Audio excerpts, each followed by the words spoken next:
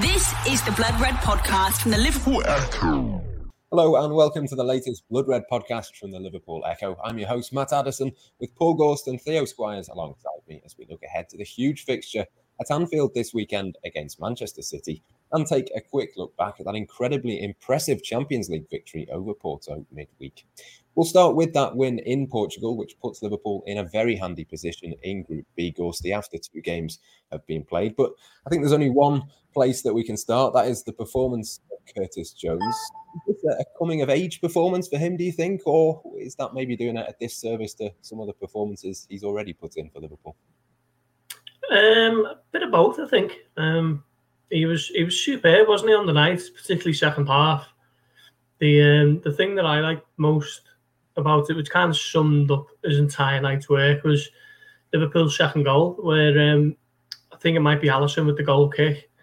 Long goal kick, and Jones races over to pretty much the halfway line, and 9 out of 10 players probably wouldn't have the touch to keep the ball in play, and he manages to get the ball down the line first time, keep it in play. Liverpool go up the other end and score just before half time, and the game is pretty much, done and dusted there and then from Mane's tap in, and he had a hand in pretty much every goal, didn't he? Obviously set Firmino away for the fourth, was it? And then the fifth, it was his shot. His shot to set Salah up, the keeper pounded into Salah's path. So he's had a big hand in all the goals, and he's just pretty much ran the show from midfield. So I can see what you mean in terms of coming of age performance, but I do think that might do a little bit of a disservice to other performances as well. Everton in the cup, and he was one of the he obviously got the winner, but he was almost a bit of a leader in a pretty young team. I think he might have had Lalande and Milner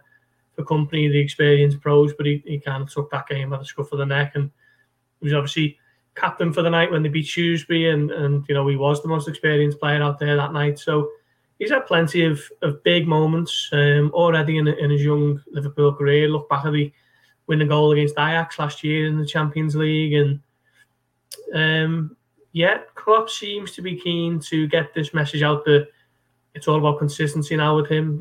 He keeps challenging them, go and do it again, more of the same, can you do it again? And hopefully that message sinks in, and we start to see those kind of performances on a regular basis, because I think now, looking at it, he's certainly ahead of Keita in the pecking order, and Oxlade-Chamberlain.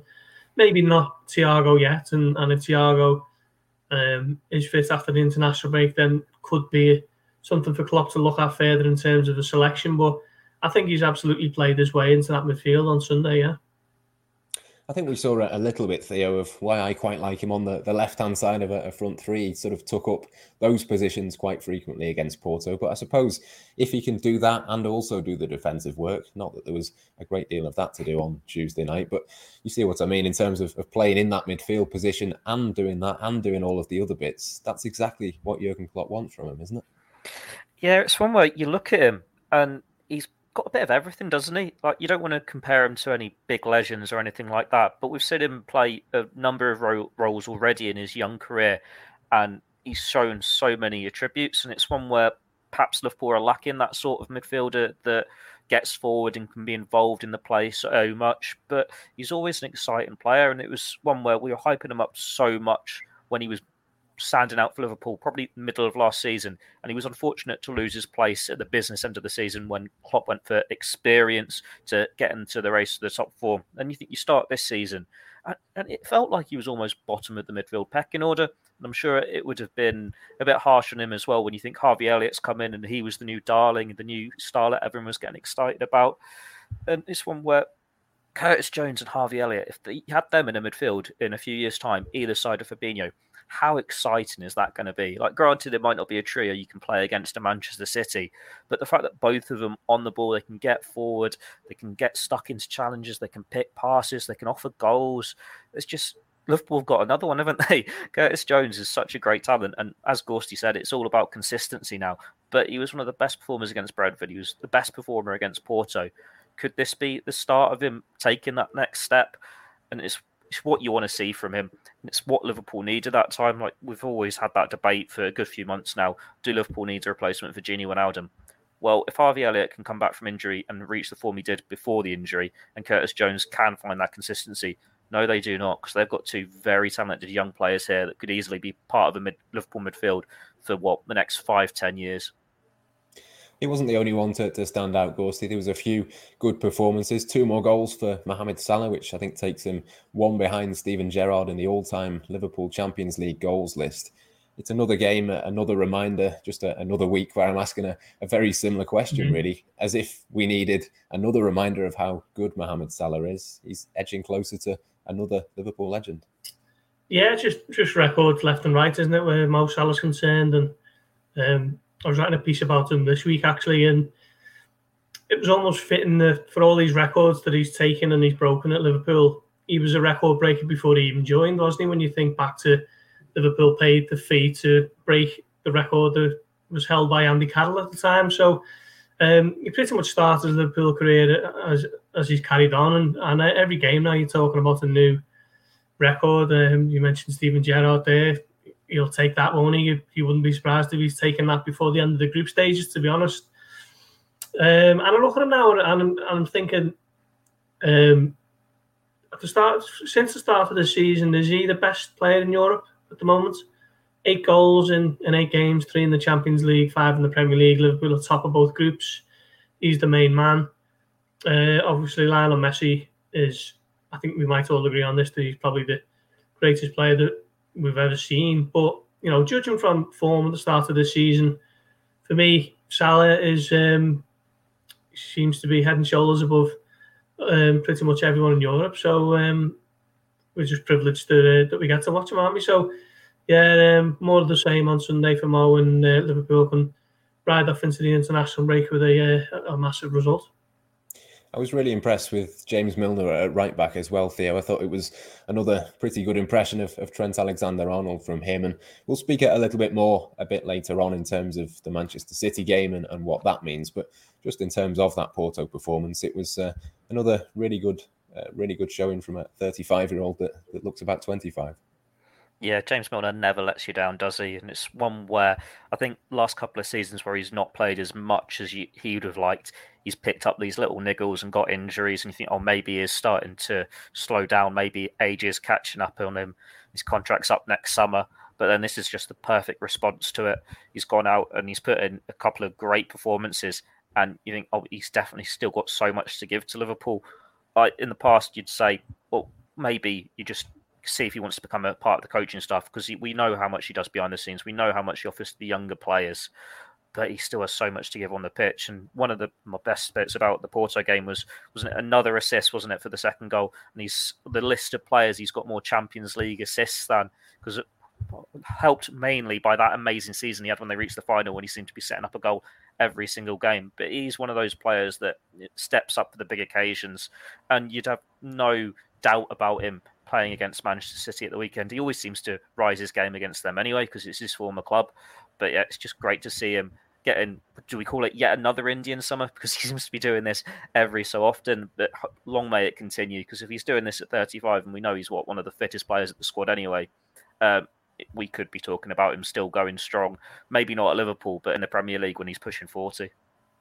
Yeah, still plenty to come from him, and that sort of ties in with the next point, really, Ghosty, in that Jurgen Klopp spoke after Porto about wanting his defence to put right the mistakes that they made against Brentford. And I suppose in that regard, they didn't have a huge amount of defending to do, but it was important to put in that performance ahead of City, because obviously we know how important momentum is, particularly for this Liverpool team. Yeah, I think so. I think, you look at it and you think Porto were really, really poor on the night, but I think Liverpool made them look poor, to be honest. You know, this is a team that were unbeaten in 18 before Tuesday night, and Liverpool's unbeaten record stretches back to March, and I think that is only 17 games now. So they've been in great form for a good while, really, haven't they? I think that the last defeat was when Chelsea knocked them out in the first leg. I think Porto might have won the second leg of that, possibly 1-0. So they're a good team, and they were at home, and Liverpool didn't give them an inch, did they? Obviously, we can talk a little bit about a bit of hapless goalkeeping performance from Diogo Costa, who I think he threw in about 3 of them. But Liverpool just absolutely ruthless, put the foot on the necks when it was time to do it. And it was a bit of a throwback performance to 17-18 when Liverpool just had that little burst to take the game away from teams, and that was what we saw in the second half. Their goal didn't flatter them at all, did it? And then as the game was wearing on, they really have turned it up and scored the 4th and the 5th. So it was good to see that kind of desire and just willingness not to take the foot off the gas. They really, Klopp made the 5 changes, but didn't really disrupt the performance. They just carried on. And in the end, they've absolutely hammered the team who were in massively good form. So, full credit to them because that was a big statement performance on Tuesday night. Yeah, 6 points from 6 now in the Champions League, 5 more points than Porto in 3rd place. Liverpool don't tend to do things the easy way, and there are back-to-back games now against Atletico Madrid to come through, Theo, but they couldn't really be in a better place, and it would be a big boost if they could get through to the knockout phase without having to play a strong team for all 6 of those group games. Yeah, that's always a benefit if you can get it done early. With Liverpool, I suppose we've almost forgotten how good they are because of the pandemic, playing behind closed doors. And you can go back to when they were playing Atletico last a couple of years ago, when they weren't able to play to their best of their abilities. And you looked at this group, and on paper it is really tough. There are big names in there, and all of them away days are going to be tough, horrible games. But when Liverpool are on form, showing what they can do, they can beat anyone. Not just they're a match for anyone, they can beat anyone. That's why they were the European champions. That's why they're the Premier League champions. It's like, well, if they're in this form, Atletico Madrid away doesn't look as intimidating as it would have done when the draw was made. They've not had the best start to it either. They had to get, a last-minute winner against Milan, and that was playing against 10 men for what must have been something like an hour. So it's like Liverpool very much team in form in this group, and it's one where if you're still unbeaten after 4 games, you say, well, Liverpool are through there.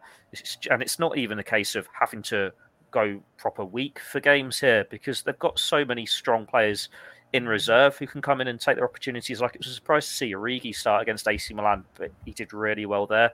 Obviously, with you being able to make 5 substitutions, we were given a glimpse of Oxlade-Chamberlain, Minamino in midweek. It's like, well, the players there, they've got a chance to stake their claim, and European football's probably the best place for them to do it. So you just want Liverpool to get the results done and put those ghosts from Atletico Madrid a couple of years ago behind them and say, yep, we are one of the teams that can win this, because you can current form. We're talking about Salah's the best player in Europe on form at the moment.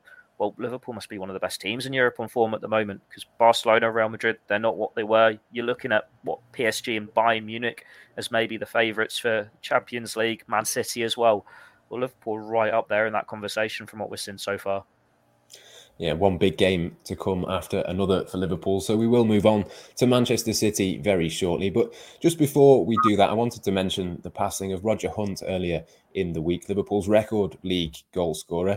None of us are anywhere near old enough, Gorsty, to remember him playing, but he's a name that people will know and will have come across plenty of times. I'm sure there'll be a remembrance at Anfield on Sunday, and he is a true Liverpool legend. Yeah, undoubtedly. You look at the names who've played for Liverpool Football Club over the 130 years of history or whatever it is, and so many great names, isn't there? Ian Rush, Kenny Dalglish, Robbie Fowler, Kevin Keegan. You can go on, you can name them all, and Sir Roger Hunt, as he was known by the Kop, is right up there alongside any of them, isn't he? He's actually only second to Ian Rush in the number of goals, and he's got the record for most league goals, I think 246 possibly. Obviously before our time, but one of the main men when Liverpool were kind of in the Shankly Revolution, starting to become a force. And it's just very sad, isn't it? It's been quite a sad time for the club, really, across the last 18 months, 2 years, when you think of the likes of Ray Clements and Gerard Houllier, Ian St. John, and now Roger Hunt. Some of these great names of the past leaving us, but some great memories, I'm sure. And obviously, as we say, we're all too young to remember him at his best. But Theo, you had a chance to speak to him, didn't you? Probably one of his final ever interviews, actually, at the beginning of last year. And one of the things that keeps coming back when you hear people talk about Roger Hunt was how much of a gentleman he was, and that seems to be a common theme, and I'm sure it's something that you could vouch for as well. Yeah, with Roger, it's one where he's not been well for a number of years, and he had already basically retired from these public appearances. And so I was really lucky that I was able to go and do this interview, and it wasn't lost on me at all. Like, you think this would have been December, January, like round before the pandemic, when it was starting across the globe. So if this had been 2 months later, I wouldn't have got the chance to meet Roger Hunt. But obviously, we know my Bolton past. Roger Hunt's a Bolton Wanderers fan. He idolised Nat Lofthouse. So you got my Liverpool links, and you know how much a legend he is there. And then I spent 4 years at Bolton Wanderers, and that's a real family club. And they're talking about legends here and how they idolised Roger Hunt as well. I think I met him once at a Bolton game, and he was such a gent there. Came on and did the lotteries draw on the pitch. He's posing for pictures for everyone. He's just part of the family there, and that's how I was made to feel when I went and did this interview. Like, it was just before Christmas time. They're getting Christmas cards in, the chocolates are all out, the decorations are up, and I just felt like I was a grandkid going to see my grandparents. Him and his wife Rowan made me feel so welcome, and it wasn't one where you just ask him questions like you would a normal interview. It's just dictaphone on and just having a conversation, and I must have been there for a good hour and a half. Getting what I needed for this piece. And then they took me upstairs to look at his study, where he had a picture on the wall. I think that the Echo had gifted him for his testimonial. There was a picture from the 66 World Cup, and that was one of his favourites because the scoreboard, it was a manual one. And I think England had gone 2-1 up in the final, but the guy changing the scoreboard, it still said 1-1 because he was celebrating. I think it was Martin Peters scoring the goal.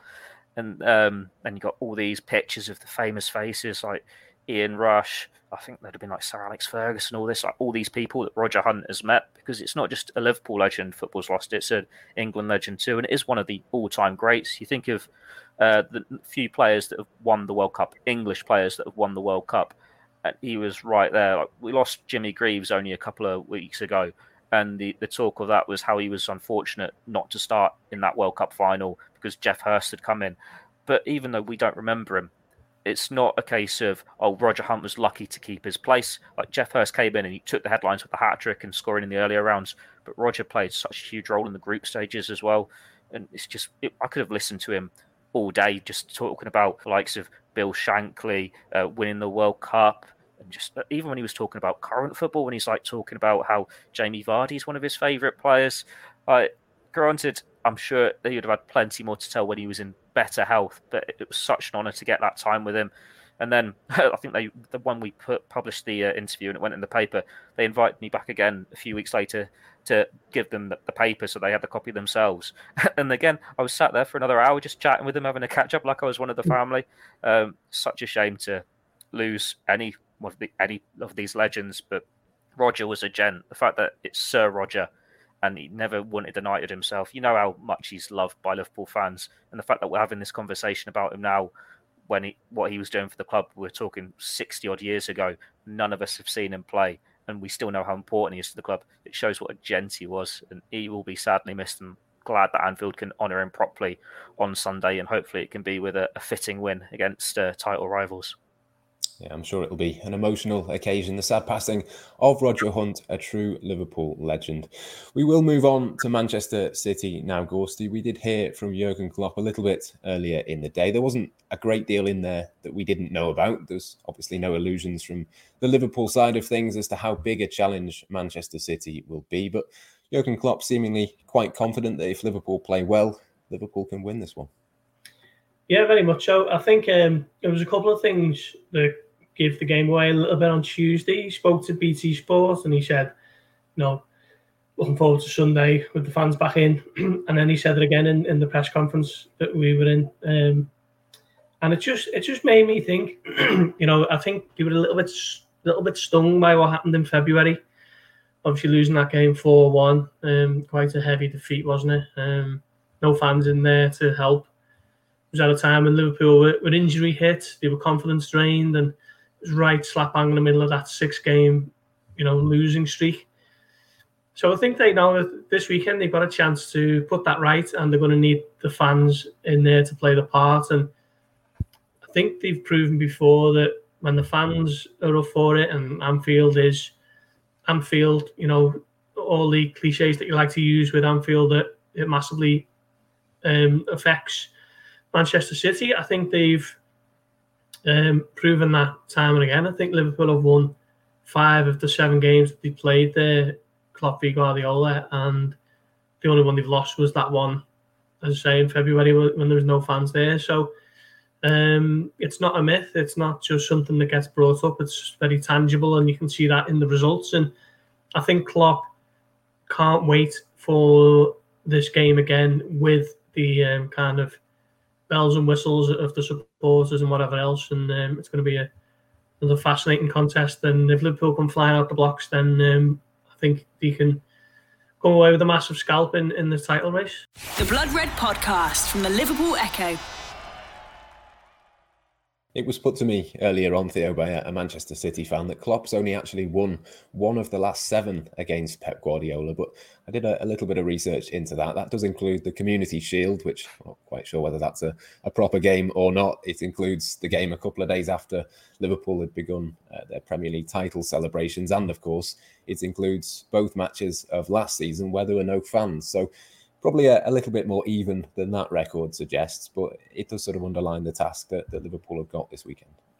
Yeah, I'm writing a piece on it actually just before we started recording this podcast, that it's not been a particularly kind fixture to Liverpool in recent memory, and you can include missing out on the league title by 11 millimetres at the Etihad as well into that. But this will be the first proper Liverpool-Man City game since the Fabinho screener and that 3-1, which basically made Liverpool champions elect, even though it was only like October at the time. And Liverpool sent out that massive statement. We know how big the rivalry is between Liverpool and Man City and how much respect's there between the two parties. But we've almost been robbed of seeing them properly go at it head to head, haven't we? Like, you think we had the 1 year where there was 1 point in it. They both went for it. It was great to see. When they just went half a season unbeaten, neither of them blinked and City ended up winning the league. But then when Liverpool won the league, City were miles off it. When City won the league last year, Liverpool were miles off it. You just want that return to a proper rivalry, proper football. And that's what we should hopefully get this weekend. But fans are back there. It's going to be that really heated, passionate atmosphere. It's going to feel almost like a European game, isn't it? You think, if Raheem Sterling starts, we know there's going to be that added spice there. And it's going to be a case of Liverpool have a point to prove, because they'll be hurting that they didn't win the title last year. And granted, it was for reasons that were out of their control. But they've not had a chance to prove that this is a great team. They've shown that they can win a Champions League and a Premier League, but they've not been able to build on that because of the pandemic. And then it's become this situation now where players are starting to leave or starting to age. And it's like, well, how much can this current team achieve? If they can beat Man City and do it in what we've seen before, like the 3-1 victory when they went on to win the league, it shows they are very much this great side, and it'd be such a blow to Man City because we've already seen Pep being a little bit rattled so far this season. They've dropped a couple of silly points. Granted, Liverpool did against Brentford last weekend, but it's one where you want Liverpool to go out and show, right, yes, let's put a line under everything that's happened in the past 18 months and pick up exactly where they left off from winning that Premier League title. Because as we're talking about these players, like, it doesn't matter whether it's a reserve right back in James Milner against his former club or Mohamed Salah, they've all got a point to prove, and they all want to show that they're the very best. And when time comes for them to hang up their boots, it's not one Premier League title and one Champions League title to their names. It's 3 and 4. Yeah, fans will make a huge difference, Gorsty, in this one. And it's going to be a very different game to what we saw at Anfield last season as well, in that the centre-backs are going to be very different for Liverpool. It's a very different Alisson Becker in goal. What are you expecting from the game, though? Are you expecting it to be tight and cagey, or might we see another of those 4-3 big battles, loads of goals? Tough on that, isn't it? I didn't actually see Chelsea against Manchester City last week because of travelling to Brentford. I've only seen the highlights. But that was an impressive performance from City, I believe. Chelsea, though, Liverpool aren't going to have that same game plan, are they? Liverpool are never going to, especially at home, they're never going to be content to come out and be a bit cagey and keep men behind the ball and look to break where they can. I think Liverpool are going to come out and they're going to try and go full throttle. And the question is, can Man City kind of withstand the heat? So I think that is pretty much the big question of Sunday. Because I don't think going to be any kind of secrecy about how Liverpool are going to approach it. Obviously, you know, Trent is a massive blow, but I still think Liverpool are going to come out and they're going to have the crowd on their side, and they're going to try and flick the switch. And, you know, we seen it in 2019, didn't we, when Liverpool raced into a 3-0 lead, 2-0 up at half time.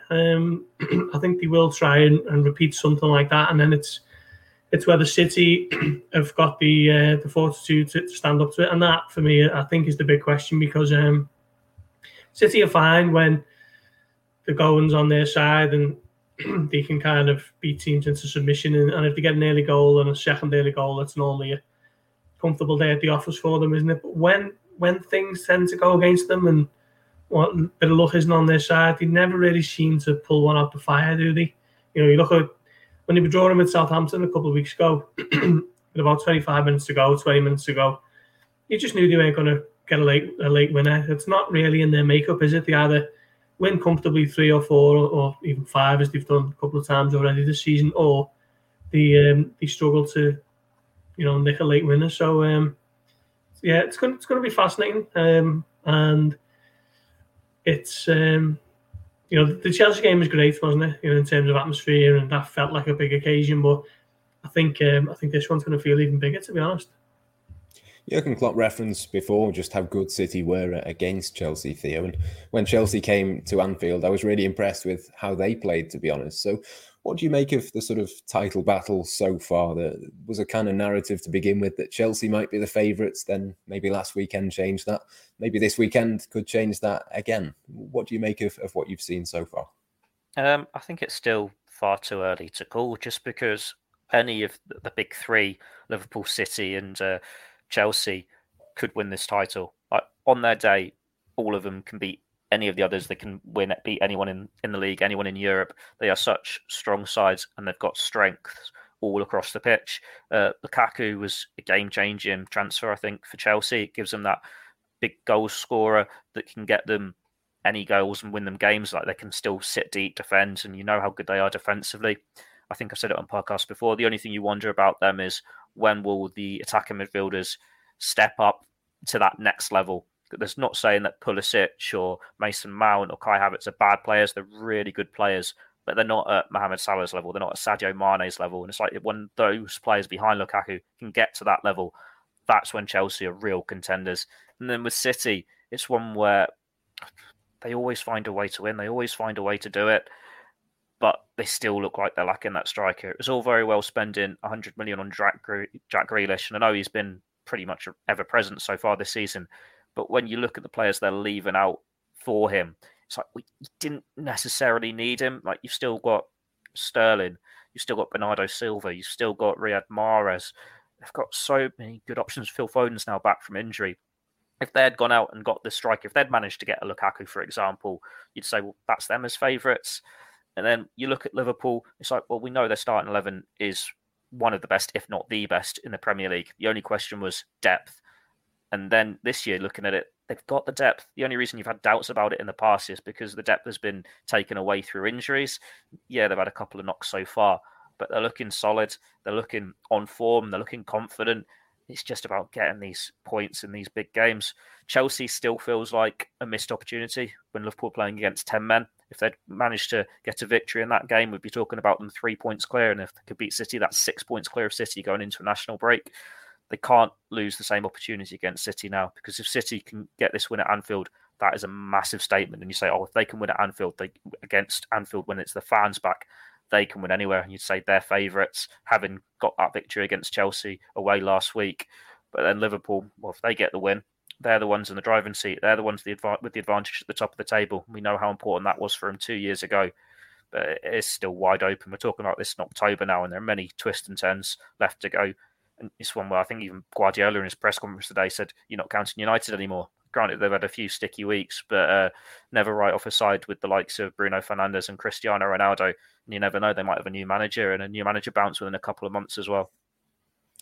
Yeah, that could certainly be an interesting one. It's been a big week for City, Gorsty, in terms of Chelsea last weekend, PSG midweek, and then Liverpool. It may not prove to be the case, but there is a bit of a question mark in my head for maybe the last 20 minutes on Sunday. There might be something of a bit of fatigue maybe for Liverpool to get at? I know they've got a big squad, but weeks don't get much bigger than Chelsea, PSG, and then a trip to Anfield. No, they don't, do they? And I was thinking this could be a bit of a make or break week for City, and then they beat Chelsea, and you think, okay, really good result for them, kind of brings them back into the four. Because I think if they'd have lost that, obviously they're still in the title race, but just would have made things a whole lot more difficult coming to Liverpool, where they traditionally haven't got a good record. Then they get beat by PSG, and you're thinking, okay, mixed bag so far. So will they consider it a good week or a bad week at 6 o'clock on Sunday afternoon? That's the big question for City, isn't it? I can see your point about the fatigue possibly setting in, because none of those games have they been able to rest legs and take it easy and whatever else. You can obviously make the 5 subs in the Champions League. I'm not too sure if they did or not the other night, but they were well in that game against PSG from what I've seen. Obviously, just a bit of genius from the little fella Messi, turned the PSG's way after the early goal from Idrissa Gueye. But it wasn't a game where they were comfortable losers. They were well in that game, and if they put in a similar performance at Anfield on Sunday, Liverpool obviously going to have the hands full. So we're expecting that anyway. But I think the fatigue issue could be a factor. Because Liverpool obviously had the game won after 50 minutes, didn't they? 55 minutes on Tuesday. So two very contrasting results coming into this one on Sunday, and I can't wait for it. It's going to be one of those games where you're reminded of why you do this job, why you watch football, why you love football. Because I think for far too long we haven't really been able to do that too often, have we? With the behind closed door model and the shambles of pretty much everything last season, from the injuries to the VAR to the no fans. So this will be a timely reminder for why we all watch the game, and then we're off for 2 weeks for the international break. Yes, an untimely international break, certainly. It was only the 2 subs that City made midweek against PSG, but they were in that game by all accounts. I think they outshot PSG by about 3-4 times. So obviously a decent performance from them, but we'll see how it pans out at Anfield. Just before we finish, we will pick our teams for the game. We know that Alisson Becker will be in goal. I'm going to presume, Gorsty, that James Milner will be at right back. Is there an argument for anybody else there, do you think? And how else would you line up with the rest of that back four? No, I don't think so. Nico Williams is back in training, isn't he? Joe Gomez came on for Milner at right back, but I'd be a little bit worried if either of those were starting on Sunday. I think Klopp was very reluctant not to give that one away straight away and let Guardiola have that one. Milner starting, but you'd be hard pushed to think that Klopp's going to spring a surprise with a Nico Williams or a Joe Gomez, when you're given that Milner's performed so well so far against Zaha and Diaz. So Milner starting at right back. And the rest of your back four, does that pick itself, do you think, in terms of Matip, Van Dijk and Robertson? Yeah, I think so. It's great that Liverpool have got options now, isn't it? If you were to say, for example, that you're going to bring Gomez in for Matip, you wouldn't really blink. If you were to say that Tsimikas can come in for Robertson, okay, you might still think Robertson is the main man there, and he is, but Tsimikas has proven this season that he can do a passable impression. So, it's nice just to have those options, but I do still think it will be an unchanged back five on Sunday afternoon. Yeah, nice little bit of momentum to lead into that. I thought Robertson was pretty good, actually, midweek. Theo, are you in agreement with the back four? Yeah, I think so. It'd be very harsh to take James Milner out of this team. And it's one where maybe 2-3 years ago, it was the sort of game where Klopp would put Joe Gomez at right back. But that was when Liverpool were challengers. Now they're more than challengers. Now they've got those trophies to their name. Now they've got that faith. They're not trying to catch up with Manchester City. You can have faith in what you're doing without having to go a slightly more defensive. And James Milner, like I said earlier, always wants a proof point against Man City. So I think he keeps that spot. There's that slight doubt of Van Dijk and Matip playing 3 games in a week. But Matip has got an international break off at the end of it. And Van Dijk is going to get back to full steam at some point. Maybe this will be that sign that those cobwebs are definitely off. And now Virgil van Dijk is fully back. And Robertson, we know what he's capable of. He's not had as good a start to the season as he'd have liked, but it was more promising from him in midweek. So I'd go along with the same back four. As Gorsty said, you wouldn't have any fears if it was Tsimikas or if it was Gomez at centre-back or anything like this. But stick with the tried and trusted. They might have shipped 3 against Brentford, but you can't see them having it as bad an off day against Man City as they did against Brentford. Even if they still ship 3, that would just be a quality on show, won't it? A sign of the good game. In terms of the midfield, then, Jurgen Klopp did suggest a possible formation change earlier on. I'm not quite sure how likely that might be, but I'm going to go with Curtis Jones in there with Fabinho and Jordan Henderson. And to be honest, I'd be surprised, Gorsty, if that wasn't what Klopp went with ultimately. Yeah, I think so. He was teasing a bit of a formation switch, wasn't he? And if you think back to that game of the Etihad in November last year, he went 4-2-3-1, didn't he? And played all 4 of his main attackers, which I think would have caught Guardiola off guard quite a lot. And Liverpool started well that day. They had a few chances. Obviously went 1-0 up with the penalty. But I just can't see it on Sunday. I do think he will keep with the 3 in the midfield. And to be fair, you can't take Jones out. I mean, you probably can't anyway because the options are so thin on the ground. But after a performance like that, if you can't keep your place, then it's incredibly harsh. So yeah, Fabinho, Henderson, keeping it solid, and then Jones left to roam, I think. I suppose the only other option, Theo, would be possibly Naby Keita. He didn't play midweek, but he is back from injury now. But would seem a bit of a risk to throw him in instead of Curtis Jones after what happened on Tuesday. Yeah, you're not taking out your captain and you're not taking out Fabinho. Curtis Jones is in form, so you let him keep the place. The same as when Harvey Elliott was in form, you let him keep the place. Granted, there was that formation change hints, but if you look at the midfield from that day, Fabinho was out injured, wasn't he? So it was Wijnaldum and Henderson as the 2, and on the bench it would have been Milner and Keita, Jones. So that was a lack of options. Granted, it's a change in defence that even prompted this hint, but when you've got Fabinho there, you play 3, don't you? Like, you trust him to look after it all on his own, and then Henderson and probably Jones are going to be the ones unleashed further forward. With Singer, Curtis Jones can sure hit a ball. It'd be nice if he can pull out Alex Oxlade-Chamberlain-esque strike against City, wouldn't it, in front of the cup? Yeah, it absolutely would. And I think that the front 3 is an interesting one as well, Gorsty. There's probably one certainty in terms of Mohamed Salah. In terms of the other 2 spots, I'd be tempted to go with Firmino and Jota and maybe take Sadio Mane out. But Mane does, of course, have a pretty decent record against Manchester City. Yeah, I wouldn't be leaving Mane out. The issue is Firmino and Jota, as it probably is going to be most weeks now, isn't it? Firmino looked sharp when he came on. He obviously took his 2 goals quite well. That would have done wonders for his confidence, I think. So yeah, I think it might be time for Jota to have a little bit of a rest, and if needed, he's in reserve because it's not a bad sub to have if you need an attacker coming on, is it? So I'll go with Firmino and Mane. Yeah, Jota probably the most effective off the bench, Theo. Does that play into your thinking, or do you want him from the start in this one? No, I'd go along with the traditional front 3. For me, Firmino is still first choice. It's just because of injuries, perhaps, and coming back late from the Copa America that he hasn't had his place so far this season. But he looked sharp in pre-season. He was sharp on the opening day against Norwich. Got that injury at the wrong time, but then he's just picked up against Porto. He's good for these sorts of games against City. It's when he comes up to the occasion, isn't it? He loves playing in front of that Anfield crowd with the atmosphere.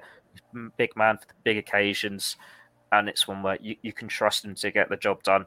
And we've had these doubts about his goal-scoring record before, but if he's got, 3 already this season, he's been limited to mainly substitute roles, might suggest he's got that hunger back in front of goal. And with Jota, yeah, he's not been at his best the last couple of games. He probably should have scored in midweek. He was a little bit wasteful, and he's had a couple of games like that.